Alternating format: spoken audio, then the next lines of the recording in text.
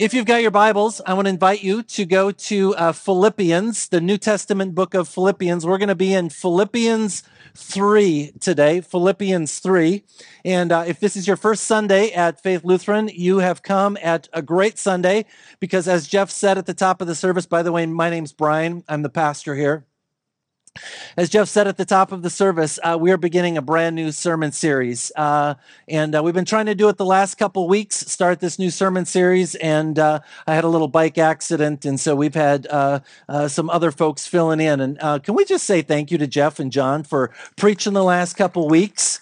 I sent these guys a text on Friday night coming back from the emergency room saying, I don't think I can preach this weekend. And they both are like, I'll do it, just kind of like that. And I'm just like, I get to be a part of that church, the church where people just step up. And I just want to say thanks to you and John for stepping up. And so many of you who, that's just who you are as Jesus followers. You just step up. You see a need or you hear of a need and you just step up. And so today we're starting this new sermon series. And we're going to spend the next couple weeks really looking at what it means to be better together. In the sermon series, as Jeff said, it's inspired by this book, The Road Back to You, an Enneagram Journey to Self-Discovery by Ian Morgan Cron and Susan Stable. And so as I read this book about a year ago, it just really inspired me. And I thought, you know what? I think we as a congregation would benefit from some of the work in here. And Ian Cron, if you've started the book, he was basically a burned out, very successful, but a burned out pastor, Episcopalian priest, in fact. And so there he was one day sitting on the proverbial couch of his spiritual mentor, a 70-year-old Benedictine monk in the Catholic Church, just kind of pouring out his heart, saying, I am burned out, I am worn out, I'm not sure where to go next. And so they had this conversation, this dialogue that I want to read to you real quickly. And this is what Brother Dave, the Benedictine monk, says to Ian Cron.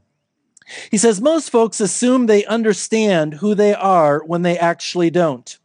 They don't question the lens through which they see the world, where it came from, how it shaped their lives, or even if the vision of reality it gives them is distorted or true.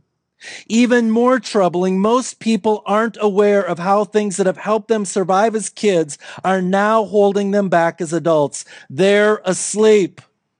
And then Cron says, asleep? I echoed, my face registering confusion. Brother Dave briefly gazed at the ceiling and frowned. Now he was the one searching for the right combination of words that would unlock the answer that seemed to a seemingly simple question.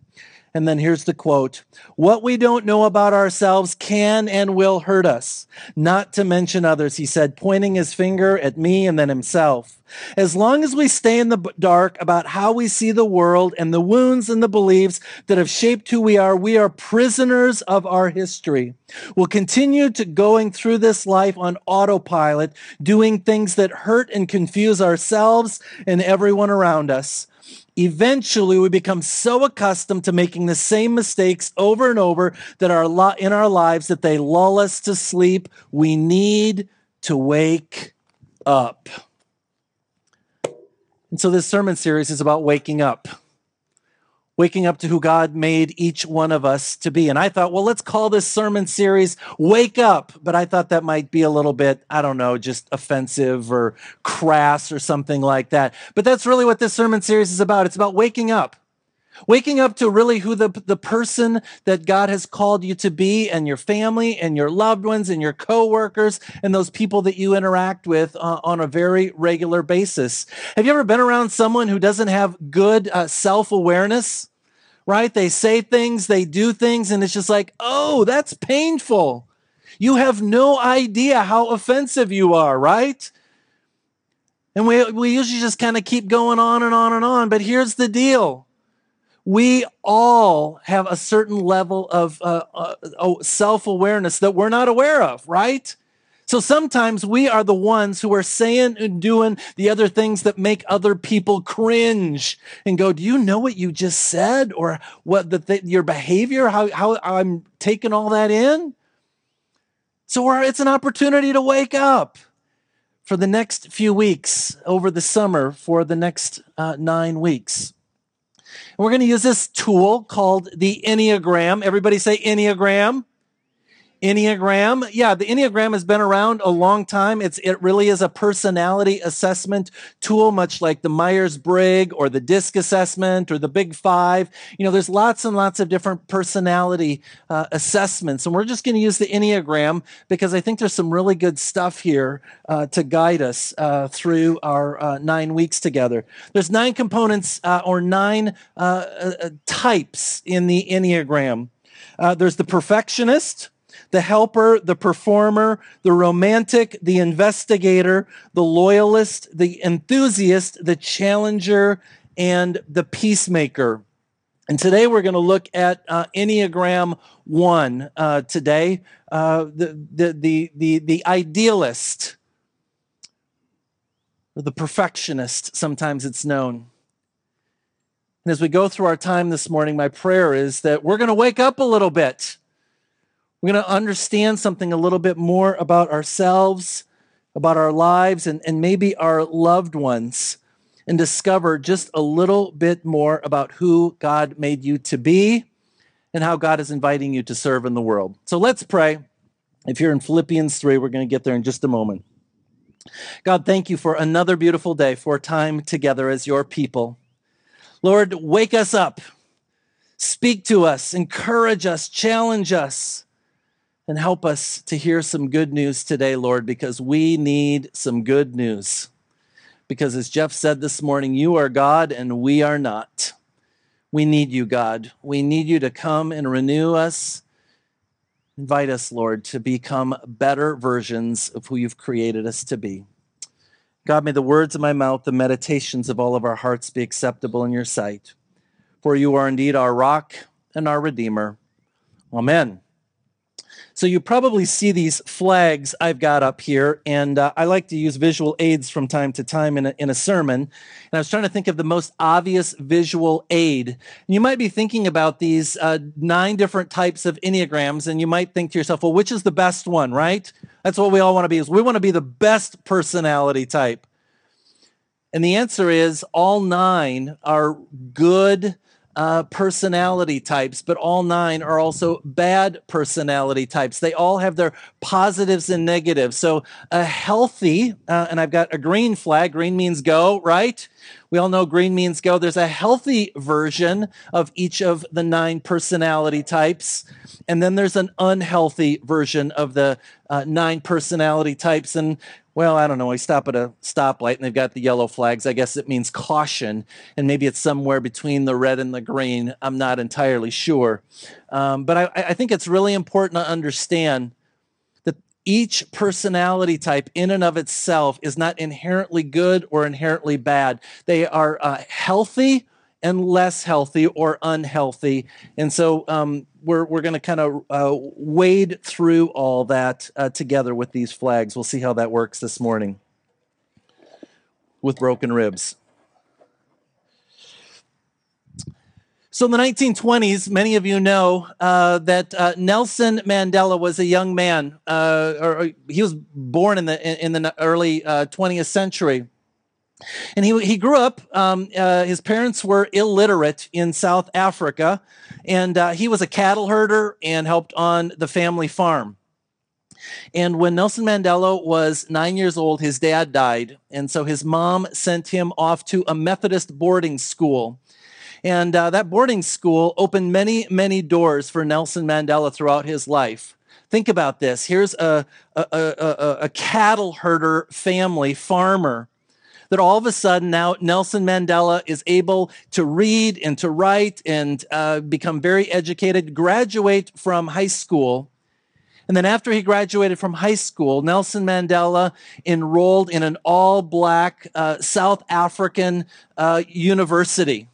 I mean, it's just a great story of a young man who grew up and leveraged education to do something with his life.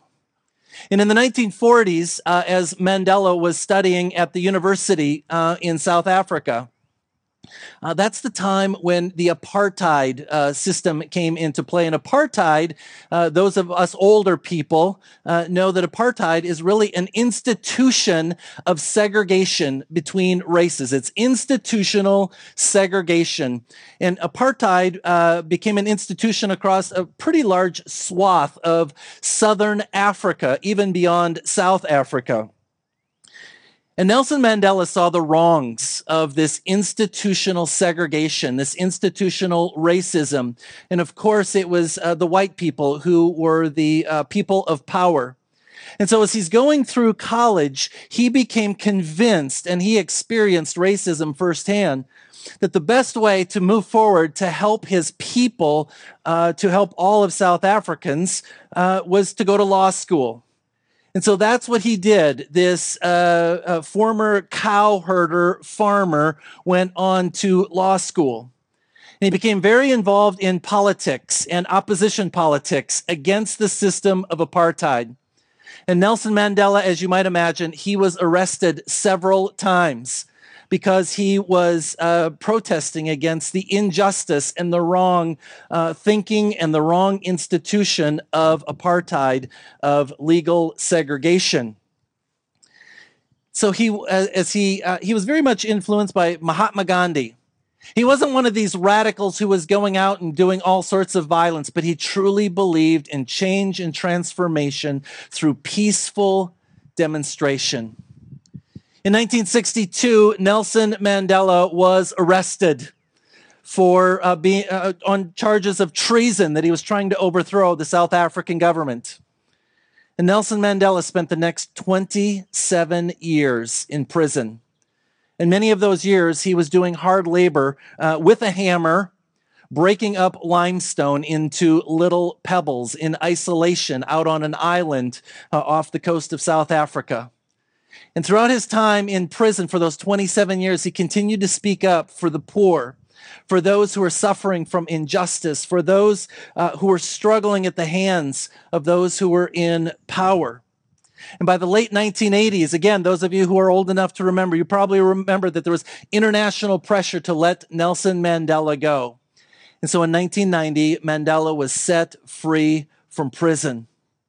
In 1994, when South Africa had their first election, he was elected president of South Africa. And you know, I think it would have been really easy for Mandela to say, you know what, I'm going to get those guys who stuck me in jail for 27 years. Those people who abused me, those people who were so horrible to me. But what Mandela and a group of people did is they formed the Truth and Reconciliation Commission. And they said, we're going to move forward, not beating people up and punishing people, but we're going to walk together into the future for the better of all people. He took the long view. And Mandela was offered a second term in office to run again. And he said, no, I've done 5 years. It's time for somebody else to do it. And he spent the rest of his years until he died in 2013 being a statesman for South Africa and traveling across the continent of Africa and even around the world. You know, over the course of Mandela's life, he was awarded over 260 different honors and awards, including the Nobel Peace Prize. Because Mandela was a guy who saw the injustices of the world and said, that's wrong. We need to do something about it. We need to fix it. We need to make it right. And I share that story with you this morning about Nelson Mandela because he might just be the poster child for the Enneagram 1, the perfectionist, the idealist, sometimes also known as the one who is paying attention to all the details because they want to get it right. In fact, that's the motto of the idealist, the Enneagram 1 type, is they see wrongs in the world. They see black and white, and they want to get rid of what's wrong and make it right. And they have incredible amounts of energy to make it right. Now, I could have shared with you a negative example of a perfectionist, and there's plenty of them. Many people think that Osama bin Laden is an Enneagram type 1 as well, but I just thought that wouldn't be a very inspiring story this morning, right? But Osama bin Laden, just real quickly, think about it. He was a guy who saw perceived injustices of the world. And he saw right and wrong, and he wanted to make things right in his mind. And so meticulously and with detail, he went about destroying and bringing great amounts of death and destruction on the earth. And I don't want to spend any more time talking about Osama bin Laden, but I do want to let you know and remind you that there is a healthy personality type of a perfectionist and an unhealthy perfectionist. You know, long ago in ancient times, there were a group of people that were the perfectionists, a religious group. And they were the people who just thought about God's word all the time. And early on, when God gave Moses the law, they studied the law and said, ooh, this is really good stuff. Let's unpack this. Let's study this. And they were not satisfied with just 10 commandments, right? They wanted to really chew on it and know what these commandments were all about. And so what they did is they studied and they argued and they debated about these different laws. And over time, this group we, of course, know as the Pharisees. They created something called the Mishnah. And the Mishnah is really a commentary, an oral commentary on the Mosaic law. And so they developed all these rules, and they poured over the law with a fine-tooth comb. And things started to go from healthy to caution, look out, look out, look out. And then they created a document called the Talmud because they just kind of needed to keep going. They really kept going with what does the law mean? So by the time Jesus showed up on the scene, the Pharisees, who were not these people who were evil, these people who were out to get everyone, that didn't have bad intentions. They cared so much about God's word, but they just went off track. They took it too far. And so they, as an Enneagram type 1, as perfectionists, they took the perfection of understanding and knowing God's word and saying, you know what, God, we think this is really good and important for us to study. And they turned it gradually over time into something that was destructive.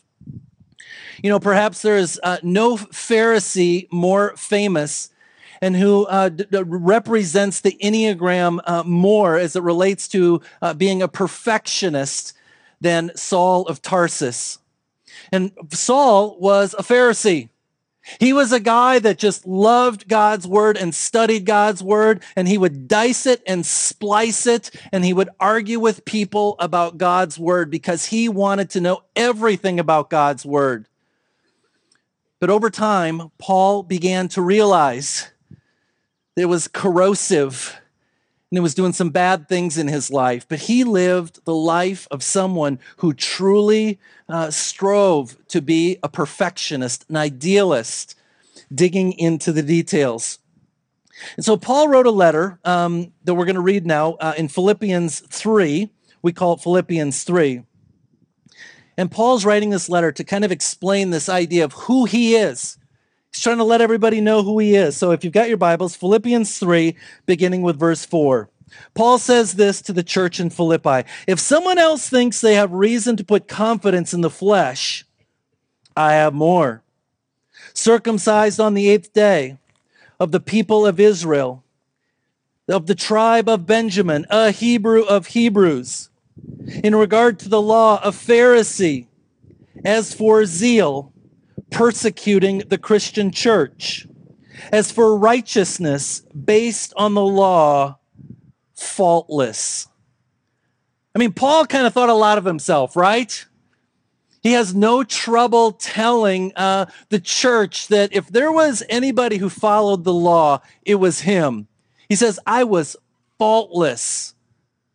But the thing about Paul is early on, he was living in this world of being an unhealthy Enneagram type 1, unhealthy Pharisee, to the point where he persecuted Christians. He persecuted anybody who stood in his way.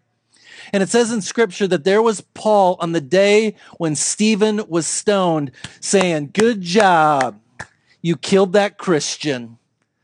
I mean, that's the kind of guy Paul was. somebody who's just like, yeah, he's going against the law. Let's get rid of him. But then Paul had an encounter with Jesus Christ. And what happens so often in people's lives, and we're going to look at this time and time again as we look at various people in the New Testament throughout Scripture, when they encountered Jesus, they moved from an unhealthy personality type to a healthy personality type. And now to be clear, it doesn't always happen just like that, right? Most of the time, as you read the New Testament, Paul is doing a whole lot of this. He's somewhere in between healthy and unhealthy. And if I don't know, I just take great encouragement in that. Because I don't think most of us, and I certainly don't think myself, is either green or red. I think most of us live in that world of yellow, that world of somewhere between being healthy and unhealthy as it relates to our personality. But Paul, as someone who just strove to live in following the law of God, he came to this place when he met Jesus, and he came to recognize he was done. Before the perfect God, before the perfect Jesus Christ, he had a choice. He had an option. Deny Christ or submit. Deny or submit. And Paul was so overwhelmed with the grace and love of Jesus Christ on that encounter that he bent his knee and he submitted to Jesus Christ. And that's really when the journey for Paul shifted from being unhealthy to a healthy perfectionist. So this is what Paul writes, or continues to write. He says, "But whatever were gains to me, I now consider loss for the sake of Christ. What is more, I consider everything a loss because of the surpassing worth of knowing Christ Jesus my Lord, for whose sake I have lost all things. I consider them garbage, that I may gain Christ and be found in him, not having a righteousness of my own that comes from the law, but that which comes through faith in Christ, the righteousness that comes from God on the basis of faith." Paul does a 180 turn, if you hear it here. You know what the first part of the reading is, man, I was such a great Jew. I was such a reverent Pharisee. But you know, the moment I met Jesus, I began to see everything in my life was nothing but garbage, rubbish. He says, I don't need any of that old lifestyle anymore. And Paul surrendered. You know, it reminds me of the old saying, you can either be right or you can be married, right? You ever heard that one before? Or you can either be right and have a relationship with your kids. You can either be right and get along with your coworkers. And I think the Apostle Paul would say you can either be right or have a relationship with God. If you're going to have a relationship with God, you're going to have to submit. And that's exactly what the Apostle Paul did. Now, I want to be very clear. Paul did not stop being an Enneagram 1, a perfectionist. He moved from being an unhealthy one to a healthy one and leveraging the problems of being a perfectionist and using them to do really good things for the church. And so Paul continues in Philippians 3. I want to know Christ, yes, to know the power of his resurrection and participation in his sufferings, becoming like him in his death. And so somehow attaining to the resurrection from the dead, not that I have already obtained this or have already arrived at my goal, but I press on to take hold of that for which Christ Jesus took hold of me. Brothers and sisters, I do not consider myself yet having been taken hold of, but one thing I do, forgetting what is behind me and straining toward what is ahead, I press on toward the goal to win the prize for which God has called me heavenward in Christ Jesus. Do you hear what Paul is saying? He's like, I'm not there yet. God isn't finished with me. I've got work to do. And he's got this incredible passion in his heart, in his mind, and in his life. He says, I'm going to leverage who God made me to be, a perfectionist, and how I see the world, how I see people, how I see the church, and I'm going to make it better. You know, the Enneagram 1, if they've got a motto, it's let's make it better. We're going to make it better. And that was Paul's motto. Let's make it better. And aren't you glad that the Apostle Paul, as a perfectionist, was the guy leading the charge in the early church? Because the perfectionists, they're the one who walks into a room, they see a crooked picture on the wall, and they can't help themselves. They go over and straighten up the picture. And they start walking around the room, fixing things that are out of place. And they've just got this incredible amount of energy. They can't stop moving, right? They got to just fix things, fix things, fix things.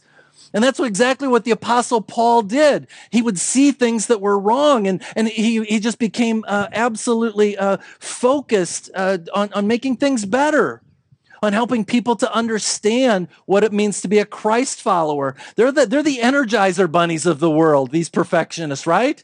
The rest of us look at the perfectionists and go, where do they get their energy, right? They're like a rocket ship with endless amounts of energy, and they go and they go and they go. And that was the Apostle Paul. And the Apostle Paul, he wrote half the New Testament. I mean, aren't you glad he was a perfectionist? I mean, he just wanted the church to know, we got to make it better, folks. We got to do things better. And the Apostle Paul was absolutely focused on making disciples. And nobody ever came to the Apostle Paul and said, hey, we've made enough disciples. And Paul's like, all right, let's go. We're done. No. Paul said, we're not done. We're never done making disciples until the whole world knows. Now get out there and keep going. That's the Apostle Paul. And the more you learn about his life, the beatings, the shipwrecks, the arrests, the amount of time he spent in prison, I mean, you couldn't knock the guy down. Remember the old weeble wobbles, but they won't fall down? That's Paul. That's the perfectionist. You knock them down, they get right back up, and they go, and they go, and they go, because they got work to do, because they got to make the world better. And Paul says, as Christ followers, you need to get better. I love perfectionists. They are amazing people when they're healthy. But a perfectionist, an idealist who is not healthy can drive you crazy. They will nitpick you to death because they will see all the details in your life that's wrong. They'll come to church and they'll notice all the things that were wrong at church on Sunday morning, right? A perfectionist, they're going to walk around the office at the company and then go, and that's wrong, and that's wrong, and that's wrong, and that's wrong. When they're unhealthy, they will drive you crazy because that's the way God made them to be, to see these incredible details that most of the rest of us don't see and to point them out. And when they are healthy, they can change the world like Nelson Mandela and certainly the Apostle Paul. But when they are unhealthy,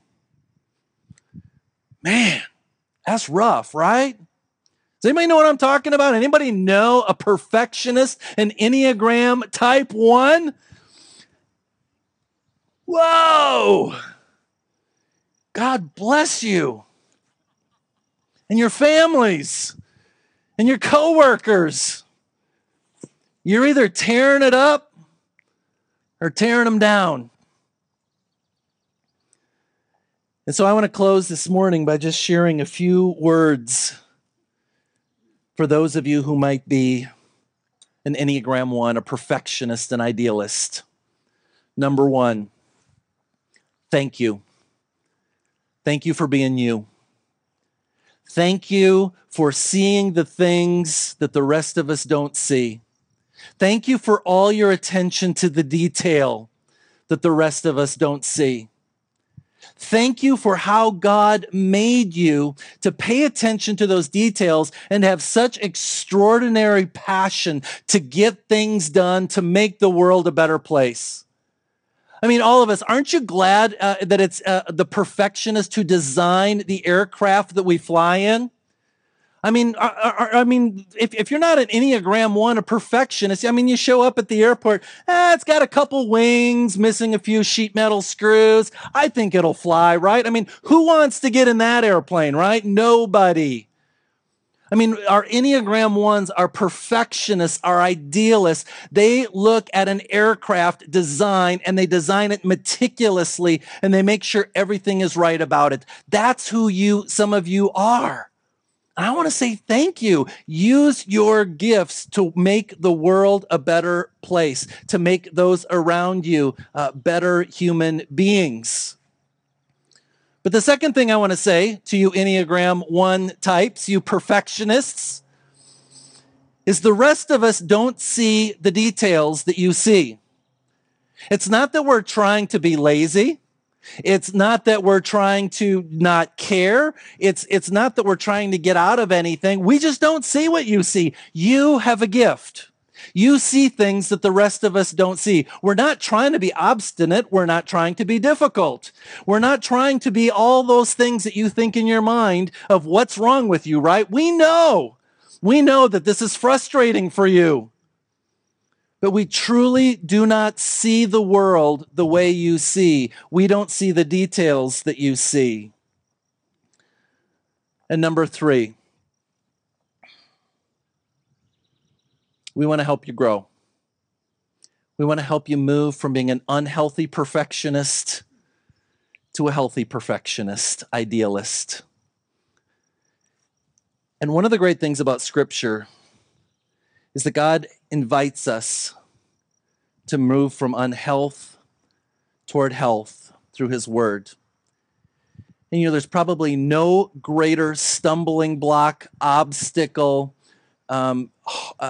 difficulty for an Enneagram 1, a perfectionist, than when they read God's Word and they come across the word grace. They come across the word grace. Grace simply means a gift. It's something that we don't deserve. And for a perfectionist, they got to earn stuff. They feel like they've got to, like the Apostle Paul, like the Pharisees, like they got to do stuff. And this is the good news, not just for the Enneagram 1s, but for all of us today. It's not about what we do, but it's what Jesus Christ has done for us. Paul, the poster child for perfection, wrote in Romans 3:23, all have sinned and fallen short of the glory of God. Here's the guy who followed the letter to the nth degree. And he said, everybody sinned. Everybody before a perfect and holy God is short. And so what you perfectionists need to hear is you're not perfect.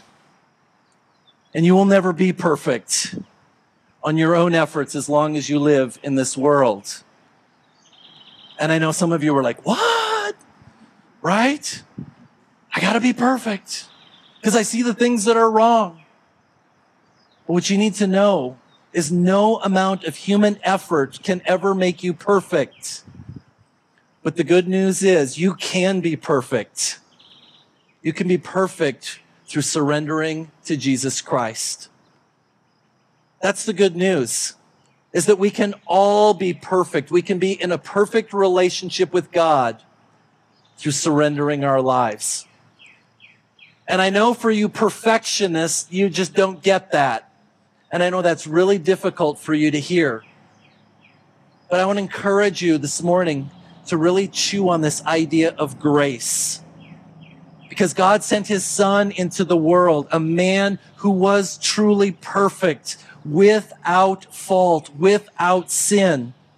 And Scripture tells us that God brought Him into the world to become a perfect sacrifice for all of us who are with sin. And it's known as the Great Exchange. God takes our sinful lives and exchanges them our lives with the perfect life of Jesus Christ so that we can be in relationship with God. The theological term is propitiation. You can write that in your Bibles this morning. Propitiation. It's that idea that Christ came for us to do what we can't do for ourselves. And the last thing I'll say, perfectionists. This grace isn't just extended to you, but you need to extend it to other people. Because not only do you have a hard time receiving grace, the grace of God, you have a hard time giving it to others as well. Because you just want to fix them, right? You see everything that's wrong. You need God's grace. And you need to offer the grace of God to others. Let us pray. Oh God, we thank you that you have made each one of us unique and special and wonderful and in your image. But God, sin has messed things up. Sin has messed our lives up. Sin has messed this world up. And so, Lord, as we continue to worship you today, thank you for your grace, that gift that you have come to us through Jesus Christ on the cross and done what we could not do for ourselves, made us in right relationship with you. And so, Lord, as we continue to worship you today, speak to us, encourage us, and invite us to live in your grace as we offer grace to others. Lord, in your mercy, hear our prayer.